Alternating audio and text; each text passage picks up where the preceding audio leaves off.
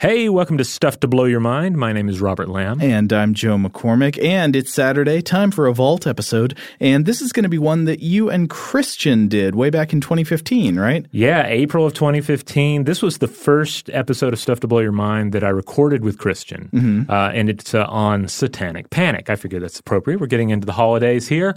Let's start thinking about moral panics and the war on Christmas. And the war on Christmas. It's a perfect time to consider Satanic Panic and its legacy in human culture. The Satanic Panic is a fascinating subject. This is one of the ones you did with Christian that I was kind of jealous I didn't get to do because it's so interesting. It's so – I mean, there's a lot of really horrifying elements to it, but it's also just so rich with interesting psychological tidbits. Why do these things happen? So I'm glad you guys got to cover it, and I'm excited for you listeners right now who are about to get to hear it. All right, let's enter the vault.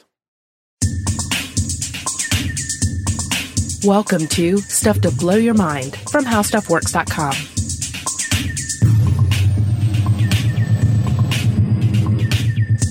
Hey, welcome to Stuff to Blow Your Mind. My name is Robert Lamb. Hey, I'm Christian Sager, guest hosting. Yes, Christian's filling in for Julie as she's out on vacation this week, and we took this opportunity to dive into a couple of darker topics. We talked about grimoires, and in this episode we're talking about a little thing called Satanic Panic.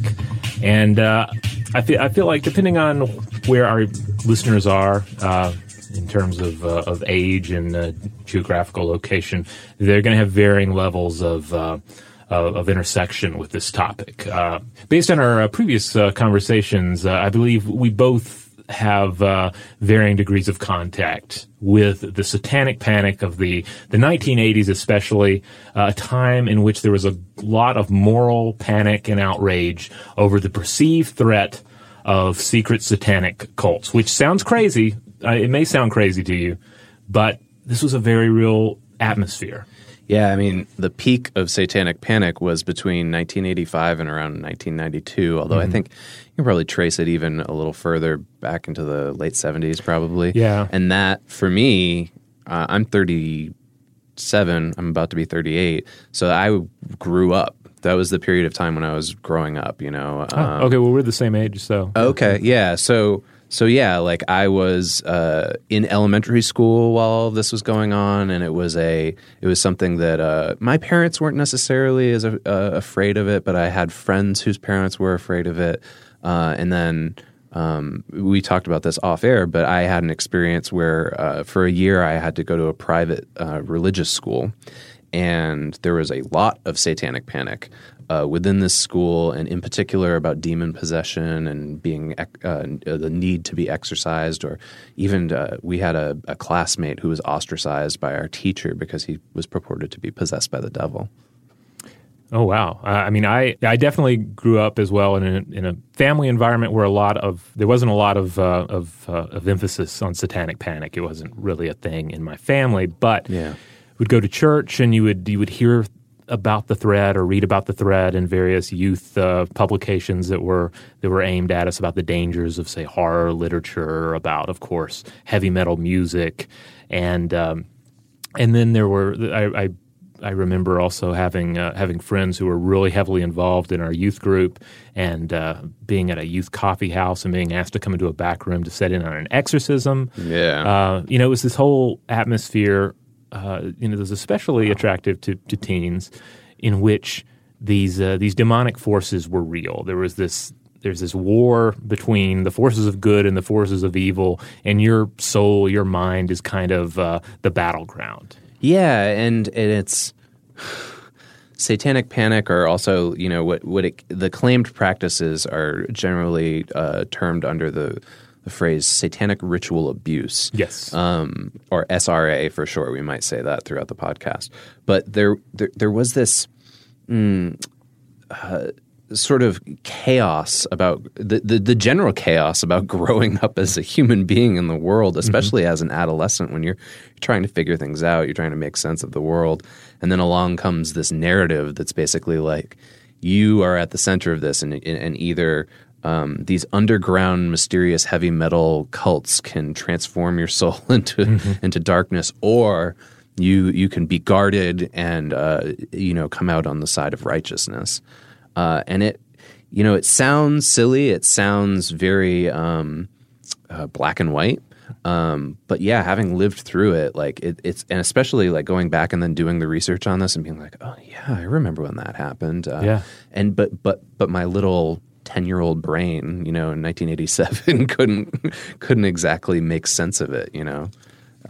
It's just some fascinating stuff. But largely, Satanic Panic was a combination of that. There was this idea of repressed memories being brought back, and a lot of these repressed memories were supposedly of interactions or torture within satanic underground organizations. Yeah, there's secret organizations that are worshiping the devil, and as part of their rites, they are abusing, often sexually, very young children. Mm-hmm. And that is sort of where the moral panic comes in that gets everyone involved, at least in the United States. Threat to the children. Yeah. This is kind of ironic because I wrote a comic book called this, but think of the children. It's what you always comes back to with these moral panics is that something is going wrong with the children. And in this particular case, it was actually true in a lot of these incidents that there were children that were being physically abused and sexually abused, but there has not been, by and large, evidence that there ever was an underground satanic network or cult that was operating and performing these acts. Yeah, I mean, certainly there are individuals out there that self-identify as Satanists, but Satanists of the type that are vilified in Satanic Panic in this movement, they never existed, and that's something that's key to keep in mind. But that's one of the things that's so fascinating about it is that there is no actual religious group that this is based around. It's all based on hearsay and myth-making and fear. Yeah, and it's that myth-making largely came out of media sensationalism in the 80s too. And in particular, there was one hallmark that we both watched and kind of went back to, which was Geraldo Rivera in 1988 had an expose that was called where is it, the title of this thing, Devil Worship Exposing Satan's Underground. And it was this 2-hour talk show that he did, interspersed with various on the scene reports of Geraldo talking to victims of satanic ritual abuse. But then in the studio, he was talking to Ozzy Osbourne via satellite, and then he had a Catholic priest on stage, and he had members of the Church of Satan, Anton LaVey's Church of Satan, not to be confused with the Satanic Panic Satanist cults that were supposedly operating. FBI agents were in the room or on stage who were supposedly, tracking down these underground cults. Rewatching it, I expected to be very skeptical. And instead, I found myself saying, okay, I know about this. I know that this is largely a moral hysteria that happened 30 years ago, but it's compelling. I could see why people fell for it at the time and were, deeply concerned. So yeah, it's just really interesting. But so ultimately, satanic ritual abuse falls under the following claimed practices that were being acted out by these groups, supposedly. There was human sacrifice, sexual depravity, make of that what you will, or perversion, and that these were actual statistics that law enforcement officials were throwing out. 50,000 or more people were dying a year in the United States of America from satanic ritual abuse, supposedly. And during their torture or murders, they were forced to consume urine or feces or blood. And there was just, basically anything that you can think of as being like depraved acts were placed upon at the foot of these mythological groups. I mean, I don't know if mythological is the right term to use here, but they were fantastic. Yeah. And it's interesting when you start looking back through history at like how we got to this point, because I kind of think of it in terms of a bonfire, right? In which you have all this kindling that's built up, and it's to the point where all you need is that additional spark to really just send it ablaze. And the spark being, of course, a threat to the children, or a threat to a real personal threat to yourself. Now, if you go back far enough in time, you'll find plenty of accounts of for instance, blood libel, 1475, the Simon of Trent blood libel, in which an entire Jewish community was tortured over the death of a 2-year-old Christian boy. There were, the claim being that there was a ritual murder of the child. Yeah. You can find parallels in witch hunts and witch persecutions throughout time. But when you're looking particularly at the 20th century, there's a historian by the name of Philip Jenkins who wrote a fabulous piece called Satanism and Ritual Abuse. And this is collected in what? The Oxford Handbook of New Religious Movements. Yes. I believe it's one of the last chapters in the book. Mm-hmm. It's a really interesting piece, and I think it's one of the best things that I've read that sort of encapsulates the whole hysteria of the time and sort of points to there being similar themes within the Satanic Panic hysteria to the rhetorical themes that were going on with fringe religions throughout history too. There's an emphasis on protecting endangered children, as we already talked about. But then there's also this idea that religions are shaped by mass media. Mm-hmm.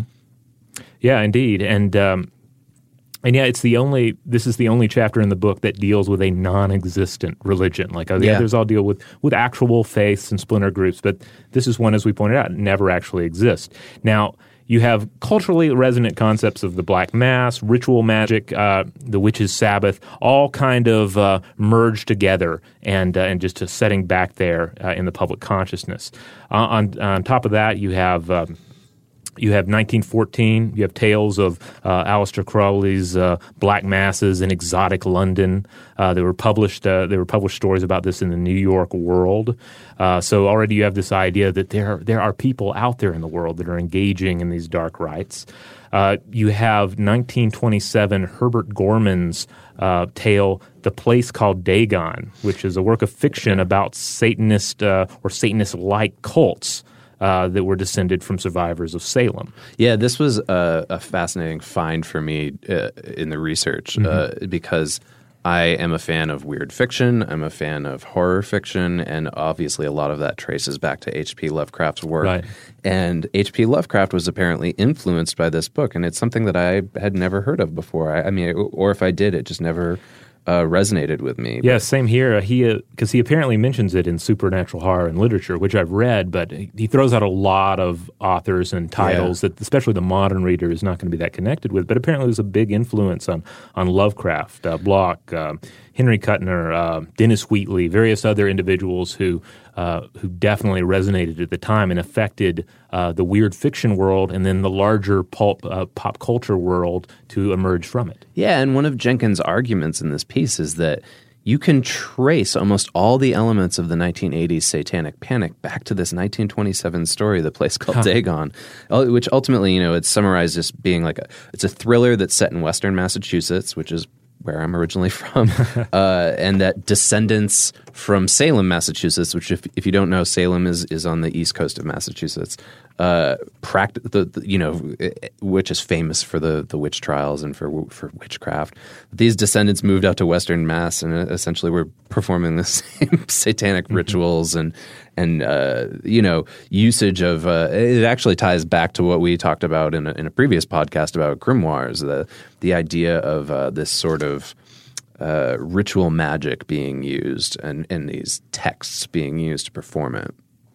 It's interesting. Jenkins points out that by the 1930s, the roots were already there fictionally, but you also saw a few instances here and there of law enforcement actually beginning to at least entertain the possibility of sacrificial cult activities in some crimes. Yeah. I think that's one of the really interesting things that probably helped popularize it too, right, is that these various law enforcement officials, and I don't think that they necessarily had malicious intent.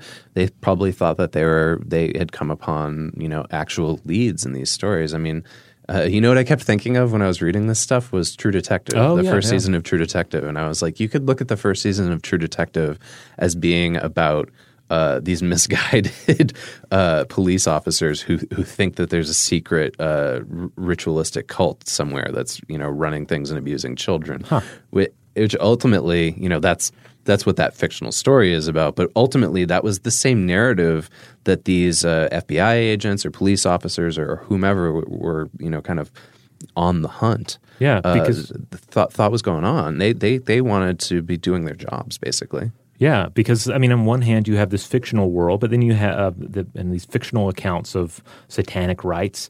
But then you also have, in the back of everyone's mind, this idea that black mass and ritual magic and the witches' Sabbath was real. You have these stories that you're reading about in which there are people that are self-identifying as Satanists. For instance, 1966. That's when Anton LaVey founded the Church of Satan, and obviously that makes the media rounds. People are outraged about that, even though at heart LaVey's Satanism was really more grounded in, to a certain extent, satire and also cultural commentary, and as well as sort of carny hijinks and fun. Yeah, I think this is one of the really important distinctions that we should make here in the podcast so that there isn't confusion for the listeners, is that the Anton LaVey Church of Satan is an entirely different philosophy, organization. They refer to themselves as a religion. Than what was even being imagined as these underground satanic cults.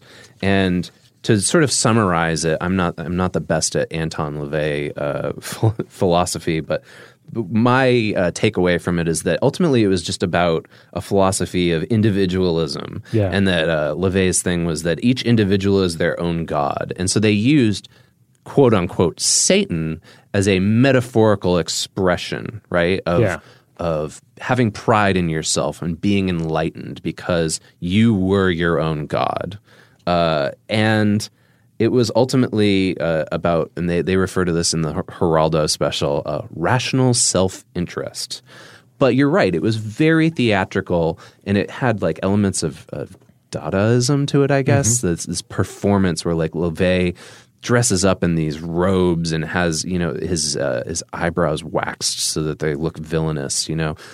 He was playing up to it, and he was using terms like Church of Satan or Book of Satan in order to provoke people. But then they were sort of appropriated again for this panic about satanic ritual abuse, and were often conflated. It's really fascinating when you watch that Geraldo special to see members of his church. I think at the time LaVey was dead, but his daughter and another member of his church, who at the time was an army colonel, were on stage and answering Geraldo's questions, basically trying to say, what we're talking about here, that they're completely two separate things. This, Church of Satan is a ironic performance philosophy piece, essentially. Right. Whereas, the accusations of ritual abuse had nothing to do with them. Right. It is interesting that they were kind of, to a certain extent, they were riding the wave of the sort of satanic culture, if you will, but then also end up falling into the trap of satanic panic as well. Because you had, of course, satanic elements in rock music. You had satanic exploitation cinema that really came into its own, especially in the 1970s. Yeah. And then on the other side, you also have some real life stuff that's happening that either has overt shades of satanic culture to it, or some more subliminal content, or even just media shades cast on it, such as Charles Manson, right? Right. Yeah. So Charles Manson obviously, associated himself with, quote, the devil or Satan, even in a looser fashion, I would say, than Anton LaVey did. And again, I suspect for Charles Manson, it was largely theatrical purposes. I believe that he had a quote where he said, "Satan and Christ will come together at the end of the world to judge humanity." And he is actually in that Geraldo special. I think Geraldo had done a previous special a year earlier on murder, where he'd gone and visited Charles Manson and interviewed him, and he's like, you can't even gather any kind of coherence from their conversation because Manson's just rambling the whole time. But Geraldo is able to kind of take that and manipulate it through edits and footage to seem like he's at the heart of the satanic ritual abuse. And then around 1977, you see child abuse really becoming a trending topic in the media, with years of media exposés to follow on child murder, child pornography, kidnapping. Very much the stranger danger elements of moral panic that really, I mean, existed before the Satanic Panic and survived well after it continues to survive in many ways. Yeah, and I mean, it's understandable now to look back on it and to see why parents were probably terrified at the time. You see real life things like the Jonestown incident happen, where there's a massacre that included many children that were killed by occultist activity. And so that really takes on a prominent role in the media coverage of threats to children, and in this case, religiously themed threats to children.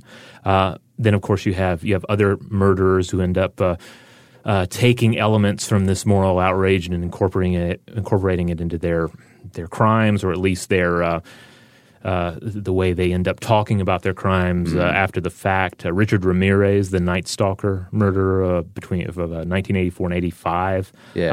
He was certainly more overt in it than Charles Manson. He would mention Satan during his crimes. His first court appearance, he shows up with a pentagram drawn on his hand, and he yells, "Hail Satan!" And of course, that just throws more kindling on the fire. This idea that there's a danger here with satanic individuals, and they want to hurt us. And then there's a danger present in culture for our children.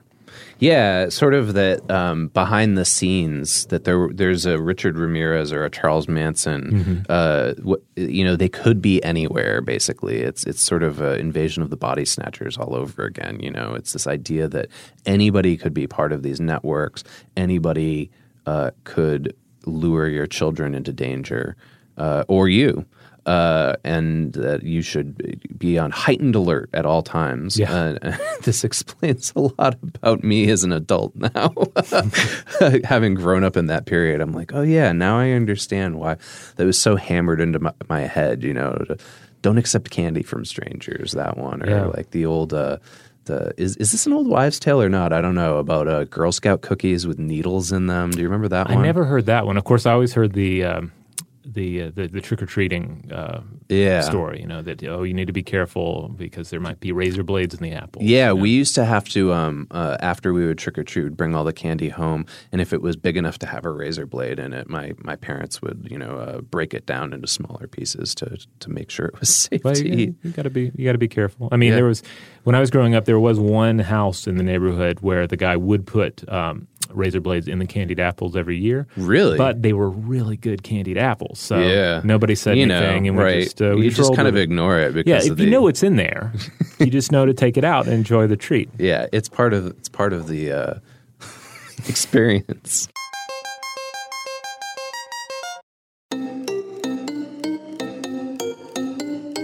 Another experience, another activity that's often thrown into into the satanic panic culture, of course, is Dungeons and Dragons. I specifically remember getting into Dungeons and Dragons, and this was in the 90s, so this was after the Satanic Panic had died away for the most part. But I still received, I think, a chick pamphlet. Jack Chick Track. Yeah, I received it as part of a birthday present from an aunt one year. Oh, it was yeah? Anti-Dungeons and Dragons. Really? Yeah. Oh, that's fascinating. Yeah. So for listeners who don't know, a Chick Tract is a very small comic book that is usually like a fundamentally Christian in nature, warning about the perils of pop culture and how they can draw you into I don't know necessarily satanic practices, but just, not being a good person and sending you to hell. Basically damnation was always the threat. And it would often include a little exploitive or grisly kind of imagery to really grab particularly young readers' attentions. Yeah, they're fascinating because they incorporate elements of like the early 1950s horror comics into these comics that are ultimately against that kind of pop culture. Yeah, I love those things. You can actually go online and look at like the whole library of them now. Oh, wow. They're fascinating. Yeah, the D&D thing for me, it must have been the late 80s, early 90s when I probably started playing Dungeons & Dragons as a little kid. And shortly thereafter had that experience where I went to the a religious school that I mentioned at the top and was sort of terrified that this box set of dice and a monster manual and silly stuff about elves and dwarves and gnomes was somehow going to lead to my demise at satanic ritual abuse. Well, they did have some pretty heavy demons in there, in addition to the orcs and elves. And then dice, there's something kind of arcane and cryptic about them. Yeah, and of course, we mentioned this before when we talked about grimoires in the other episode, but there's a lot of connections between the system of Dungeons and Dragons world of magic and the grimoire occult world of magic. They're connected, and obviously people who weren't familiar with either of those things kind of saw them as being one and the same and subsequently associated them with satanic ritual abuse. But it's really interesting. The D&D thing, there was a group that was formed in the 1980s called Bothered About Dungeons and Dragons. Bothered? And the acronym was BAD. And it was serving the acronym then. Yeah, okay. yeah, absolutely. And I believe that they filed a lawsuit against whomever owned D&D at the time. I don't know if that was Gary Gygax or they had gone to TSR at that time or not. But this group then joined forces with this guy who's a psychiatrist named Thomas Radecki, because they wanted to raise the social awareness of the dangers of Dungeons and Dragons. And they basically associated it with the idea of that in psychotherapy that you act out role-playing as a way to sort of, recover. But that within the game, they were using role-playing for violence and sex and fantasy, and that it would ultimately have the opposite effect. It would lead them down the wrong path. And it was linked with heavy metal music, which we've talked about earlier, and the demons within the thing. But this is what's fascinating to me is it all comes around again after this whole satanic panic movement kind of fades away in the mid-'90s. And you start finding out that a lot of this, their accusations weren't true. And then academics started doing real research on Dungeons and Dragons, and they found that, for instance, one of the accusations that BAD made about Dungeons and Dragons was that it increased the chance of your kid committing suicide. Mm-hmm. In fact, I believe the founder was the mother of a teenager who committed suicide, and she blamed it on Dungeons and Dragons. But there was empirical research that proved that in fact was not the case, and that rates of suicide were lower in kids who played Dungeons and Dragons. And there was also no measurable negative impact on their psychological functioning, emotional measures, or reality testing. This is all from an article in Psychology Today that was published in 2014 about Dungeons and Dragons, Satan, and psychology. So their final conclusions here are basically that the leaders of this group, BAD, had completely exaggerated their own credentials. They cherry-picked their data for convenience, obviously, of making Dungeons and Dragons look bad. And then this is the real interesting fact. So the psychiatrist that they associated with, Radecki, he in particular was arrested in 2013 for sexually exploiting his patients. He was trading medicine for sexual favors from his patients. Oh. So this same guy who is accusing Dungeons and Dragons of being responsible for sexual abuse himself was a perpetrator. Oh. All right. So far we've discussed the cultural kindling for the most part that leads up to the moral panic of satanic panic. But as historian Philip Jenkins points out in his piece "Satanism and Ritual Abuse," you can really trace a lot of the SRA satanic ritual abuse outcry to this particular book that comes out in 1980 titled "Michelle Remembers." It comes out and it really cements this notion of ritualized sexual abuse by satanic cults, everything we've been talking about, black robes, vile rites, the abuse against children, and it entails the so-called Michelle's memories that are recalled during therapy in the 1970s of her sexual abuse in the 1950s in Vancouver. So we're talking Ozzie and Harriet era here. Yeah. And one of the interesting things about Michelle Remembers, which, again, this was a book that I was not familiar with before we dove into the research for this, is that Michelle Smith, who was the patient that underwent the therapy and was the subject of this book, her therapist later became her husband. So this man who helped her uncover these memories, they also began an intimate relationship together. But over the course of the years, many people have discredited the claims that were made within the book, both psychologists and, I believe, people from her actual past. Yeah, I think literally all of the charges that come out of her personal accounts of this abuse comes from West African secret societies, accounts of them anyway, that were imported into Canada in the 1950s. But this narrative becomes really popular, and it has two key things it does here. It leads to other survivor accounts that spring up, other people that are writing books about their reclaimed memories of satanic abuse in the past, and it also really pushes and to a certain extent legitimizes the theory that traumatic memories can remain dormant, only to be recalled later by a therapist. Yeah, it's really the common theme that runs throughout most of the satanic panic hysteria is this scientific idea of repressed memories being a psychological phenomenon, that certain therapists are going to be able to dig deep enough and pull out this traumatic memory and make you realize what truly made you the way that you are, what is actually causing your problems. And it was everybody from psychotherapists to child welfare advocates. And they didn't, again, like the law enforcement officials that were involved, I don't think that they necessarily had malicious intentions. Maybe some of them saw some profit. I would imagine that the author of Michelle Remembers saw some good paychecks out of that book's popularity. But, basically they thought that this was evidence of these satanic cults actually existing, and they wanted to protect small children. That was essentially what they saw from it.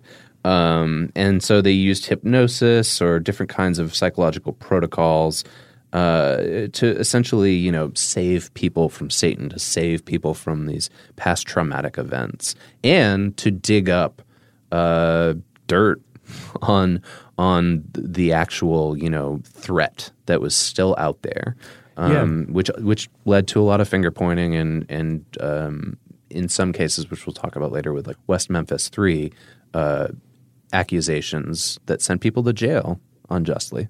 Yeah, I mean, you can certainly see the attractiveness of it, both on the treatment side and the patient side. I mean, if you're feeling like you're out of sorts in the world, like you have some problem, and if only you could just tear out the root cause of it, right? And then if there is this narrative that's presented to you that, well, perhaps in the past you were abused, perhaps you were abused by this nefarious organization, and the main thing we need to do, or at least the first step, is to get those memories out of the dark, out of the closet of your mind, and pull them out to where we can dispel them. And to give you an idea of just how prevalent this was, an organization formed in 1993 around this idea of repressed memories. It was called the False Memory Syndrome Foundation. And here's some statistics I found from a USA Today article at the time when it was first formed and they were interviewing them. They said that they had done a survey where they interviewed 3,000 families. And their preliminary findings were that of just these 3,000 people, 20% of the children within these families said that people who are adults now but who had been children say that they had been tortured in satanic rituals. So 20% of the 3,000 people that they interviewed, that's huge to me and sounds like an astronomical number when you apply that kind of generalization to the entire American population. And then there's this also interesting study, a group of psychologists at the State University of New York at Buffalo looked further into it, and they found that of 800 therapists they interviewed 30,000 therapists, and 800 of them said that they had at least once in their sessions with their patients had come across cases of satanic ritual abuse. So there was hard evidence as far as people saw it, that this was happening, that it was pervasive, and it needed to be stopped. Yeah. And of course, these narratives that they're pulling out, they're obviously informed by the established narrative in the culture, that that of the retrieved memories, but also all of these influences we've talked about before, the culture of black masses and Sabbaths, every devil movie that came out in the 1960s, 70s, and 80s, all of it coloring your perceptions. Of the adults, anyway. Now, what happens when you attempt to pull these types of memories from a small child, though, from someone who hasn't seen Rosemary's Baby, who doesn't listen to, who hasn't heard Geraldo on television talking about the dangers of death metal, etc. Yeah. Well, we see that in a very pivotal 1984 case, the McMartin preschool sexual abuse case in Southern California. And this is a case where prosecutors charged that a ring of teachers were sexually abusing hundreds of small children in rituals that involved robes and masks and pentacles and church altars. And the case now is regarded as completely bogus. Mm-hmm. But at the time, it sent out these waves of fear just throughout the society. It got picked up on the media and just boosted tenfold. In this case, like cases to follow, it followed a particular flow. You had a limited, plausible accusation of abuse that emerges at a school. Mm-hmm. Then you have an investigation. You interrogate the child, and then you get this therapist-derived account from an impressionable young child regarding what happened. And since these kids, for the most part, they have no knowledge of adult sexuality, but they can tell that this concerned adult authority figure is trying to get something disturbing out of them. So what does a small child bring to the table? What can they possibly pull out? They start talking about, they made me drink pee-pee. They made me eat poop. Yeah. Yeah, it's basically like they go for their version of whatever the worst taboo possible thing could be at the time. And, so of course they think of it as being things like that. What's the word? Coprophilia? Yeah. And that McMartin incident was one of many. Yeah. There's, I believe in the Geraldo special as well, that they talked about a Presidio daycare center that had a very similar kind of incident that was labeled as being potentially attached to satanic ritual abuse. And there's an interesting part, too, where they talked about the McMartin school abuse scandal, I believe, and they started comparing their idea of satanic rituals as being somehow associated with the Episcopal Church, which I thought was interesting. It felt like this strange smear campaign against Episcopals, as if it wasn't like a valid form of Christianity. It was brief, but it was kind of interesting. And so in both of these cases, we see this established in the media, in the increasingly in the public mindset, that satanic ritual abuse is a threat to our children as well as to the child that we used to be, that we all could have been conceivably sexually abused by Satanists in the past, and we have only to pull that out of our out of the closet of our memory. But the thing is, it goes beyond just Geraldo Rivera, right? It becomes a part of it becomes disseminated outward through professional organizations, through police, therapists, youth workers, seminars aimed at the discovery of new satanic abuse histories.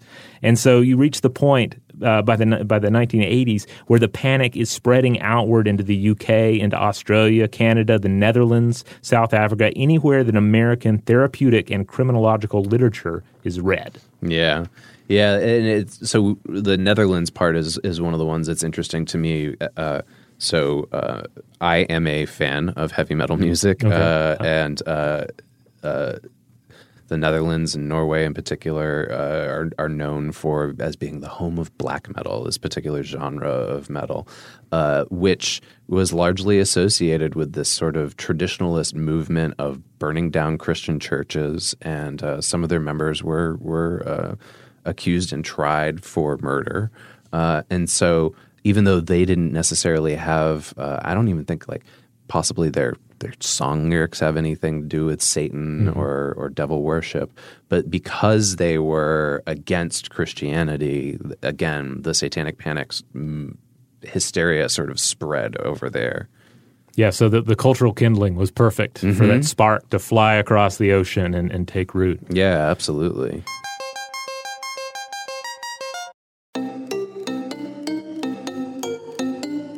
It's interesting, too, like how much of the messaging was, of course, aimed at parents, but also at teenagers, about the dangers of all this stuff about Dungeons and Dragons and the music.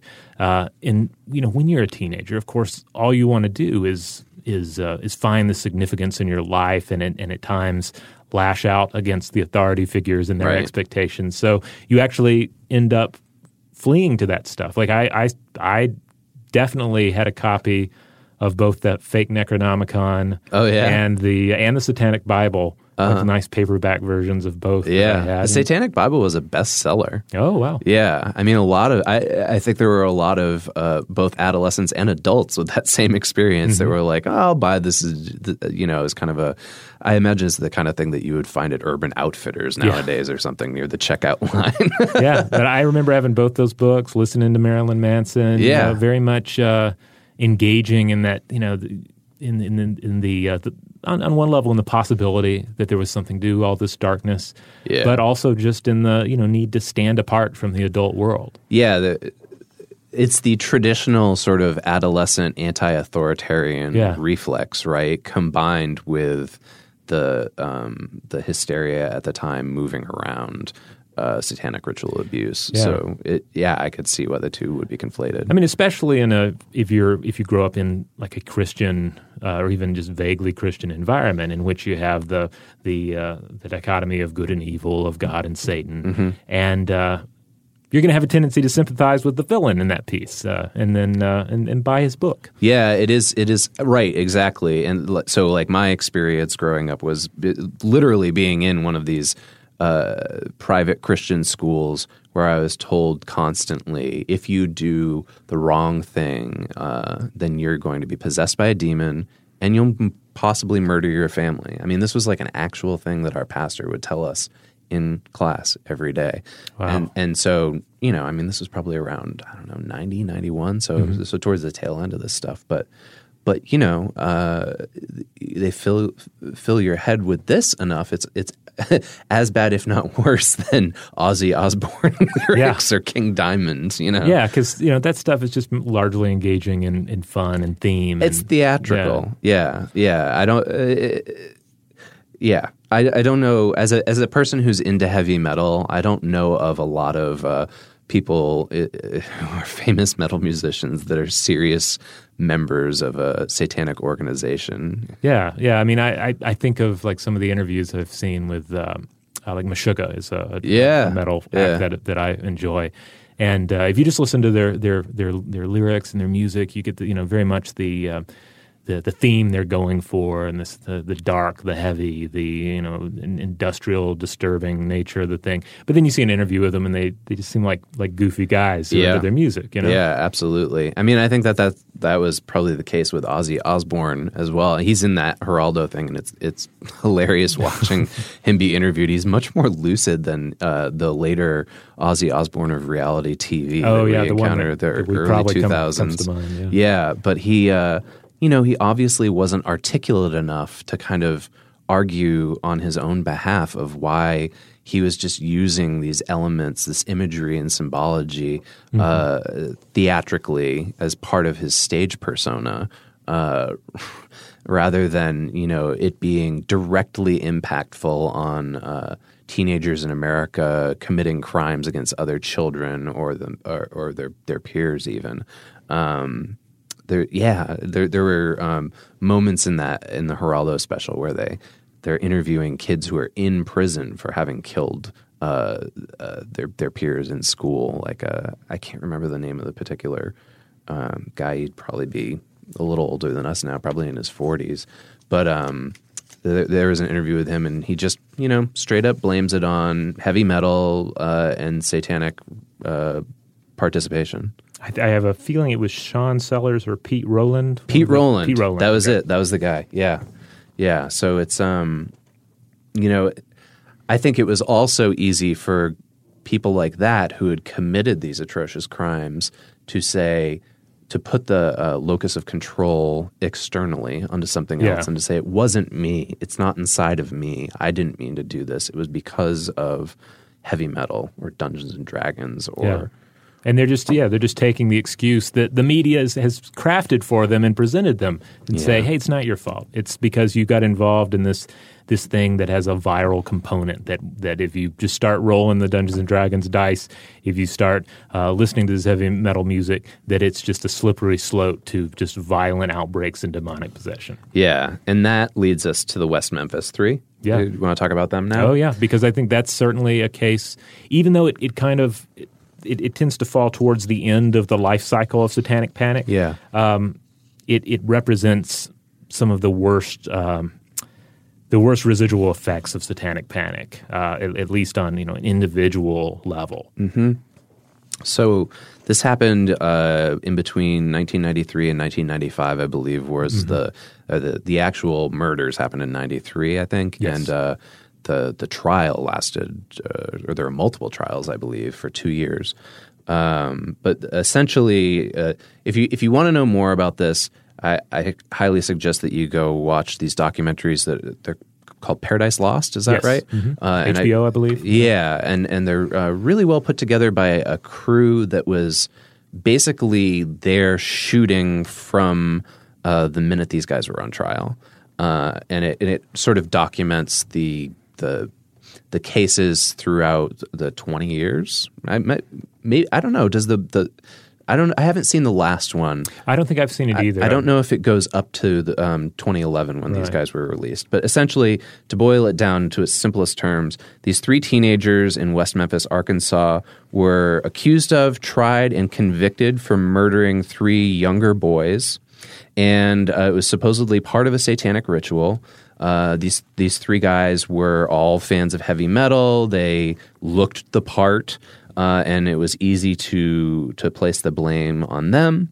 However, in 2011, they were able to make a plea for their innocence based on DNA that was recovered from the scene, and they were released. Essentially, the judge said, "You're guilty up to time served." Yeah. So the time that they had served from 1993 until 2011, and they're out now. You've probably seen there's fictional feature accounts of this story. What's the movie? The Devil's Knot, I believe. It's it has Reese Witherspoon in it as one of the mothers of the victims, and Colin Firth, I believe, plays a private investigator who's working on their behalf to try to find evidence that proves their innocence. It's a complex case, and it's one that extremely complicated. Yeah, that's why I don't feel like we can really do it justice here without doing an entire episode on it. Because you have bungled investigations on one hand. You definitely have Satanic Panic in play. Yeah, and there's all kinds of stuff too, weird stuff that goes on between some of the parents and the people making the documentary, where the filmmakers themselves sort of become part of the story, and there's implications that maybe 1 or 2 of the parents might have been involved in the actual murders themselves. It's really confusing and disturbing, but ultimately it comes down to that the 3 teenagers who were convicted of these crimes were in fact innocent, and wrongfully put away for crimes they didn't commit. Yeah, of course, sadly, crimes that we don't have an answer for. We don't know who was responsible for them. Yeah, exactly. That's the sad part is that the person or persons who did do it got away with it. Yeah. But luckily, as we said, this occurred towards the end of Satanic Panic, as it's going out, as it's leaving the public mindset and becoming far less of a media obsession. And you might wonder, well, what caused that? What makes us get away from that? What creates a situation so that by 1995 you see cases where the media doesn't jump on the satanic bandwagon for abuse charges at an elementary? How do we get to the point where by 1999 you have the Columbine shootings, and despite all the various theories that come up initially in the wake of that awful incident, Satanism is not one of them? Right. Yeah, that could have very easily have been tagged within the Satanic Panic. Easily. And if it had occurred years earlier, no doubt it would have. Yeah, absolutely.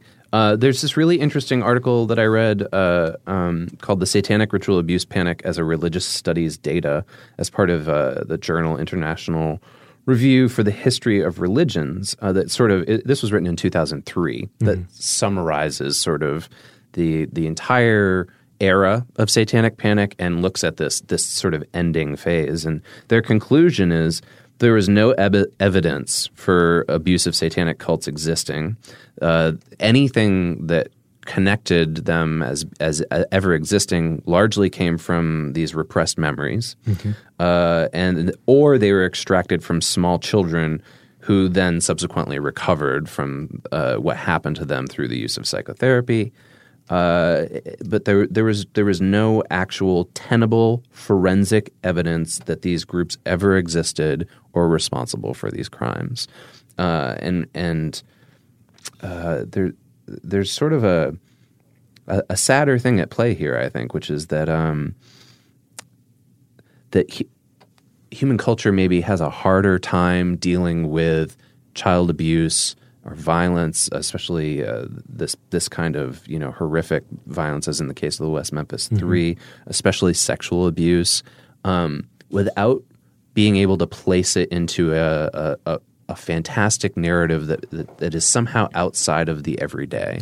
And that's the unfortunate part about this, is that in a lot of these cases where these children and people were abused, were hurt, oftentimes it was just their friends or relatives.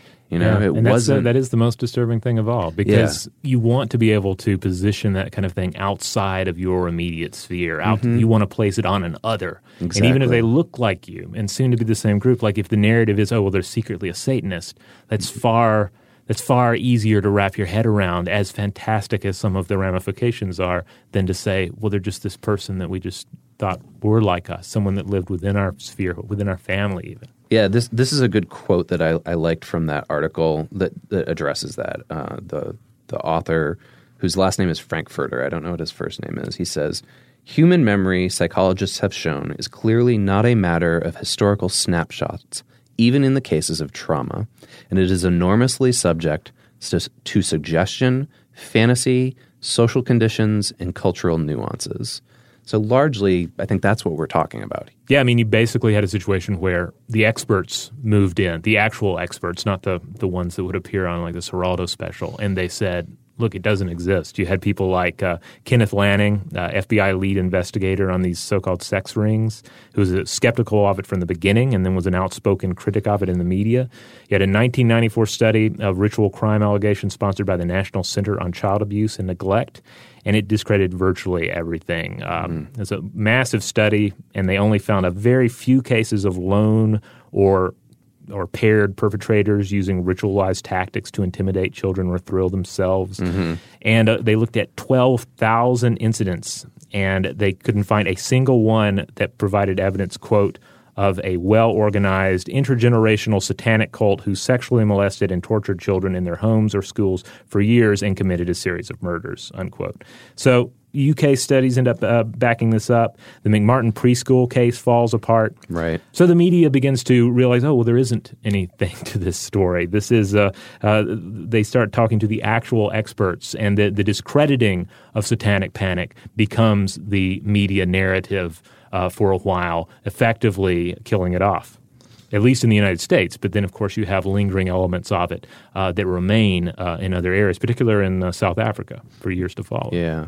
And so one of the things that I think is an interesting question for us to sort of pose to ourselves and to the audience is so we have had these moments of hysteria throughout human history, Satanic Panic. One of the ones that comes to mind for me is something that I researched here for a video that we did about the Pokemon panic in Japan in the late 90s. There was this idea that there was an incident where an episode of Pokemon supposedly caused seizures in kids. Oh, I do remember this. Yeah. I believe it was something like, I can't remember the exact statistics off the top of my head, but something like 3,000 kids overnight claimed that they all had seizures. So these kinds of like we were talking about earlier about how our memory and trauma is susceptible to suggestion and cultural nuances, they recur over and over again in human history. But I can't really remember a large incident of that in the last, decade, other than Ebola. Ebola and and vaccines. Okay, yeah. Or at least vaccines and the surrounding the anti-vaccination anti-vaccine movement. Well, I guess on both sides, depending. Yeah. So it's kind of fascinating. They have, and neither of those, I think, really got the traction that stuff like Satanic Panic did. Right. And I don't know why that is. It's interesting to think about, though. Is it because of the proliferation of social media? It spreads information faster and farther, or is it simply because mass media has been around long enough now that there's somewhat of an inoculation, maybe, against the hysteria that can be spread by it? I'm not sure. Well, there's certainly more voices in the media. Yeah, I mean, there are more channels. There are more people on the channels talking constantly about the subject matter. So, maybe there's maybe our media is less susceptible to long-term panic with no grounded evidence to support. It does make you wonder. Like, could something like witch trials or Satanic Panic happen today? Are we as humans susceptible to that still? I have a feeling we are. I think a lot of it comes down to the particular environment that we find ourselves in, and hopefully we are a little less susceptible to it just based on how much information is out there. It just comes down to how much information are we willing to ignore to support this script for what has happened or what could happen to us that fulfills some need to either make the danger more tolerable, more palpable. Like we were saying, sometimes the more outrageous explanation for something is more attractive because it's easier to handle because it's you position it outside of your sphere, and it has lines and boundaries that you can sort of use to again, like, stick to the narrative, stick to the script, and somewhat try to understand experiences that are so horrifying that normally, otherwise, you wouldn't be able to understand them. All right, so there you have it, Satanic Panic. We took you through it from the beginning to the end of it, and we would love to hear from any of you out there who, like us, have some element of their childhood immersed in the world of Satanic Panic, or if you came about after Satanic Panic, we'd love to hear an outsider's take on all of this. Like, do you see any of these elements at work in your modern world? If you would like to learn more, check out the landing page for this episode at stufftoblowyourmind.com. I'll include links out to some of the resources that we mentioned. And what about you, sir? You can find me personally at christiansager.tumblr.com. And for the How Stuff Works content that I produce, I am primarily working on the Brain Stuff YouTube channel. If you haven't seen that yet, check it out. That's our general science channel. And I also work on the main How Stuff Works YouTube channel as well, where we're producing shows like What the Stuff and interviews and content like that. Cool. Thanks once again to Christian for joining me here. And in the meantime, if you want to get in touch with me, you can reach out to stufftoblowyourmind at howstuffworks.com. For more on this and thousands of other topics, visit howstuffworks.com.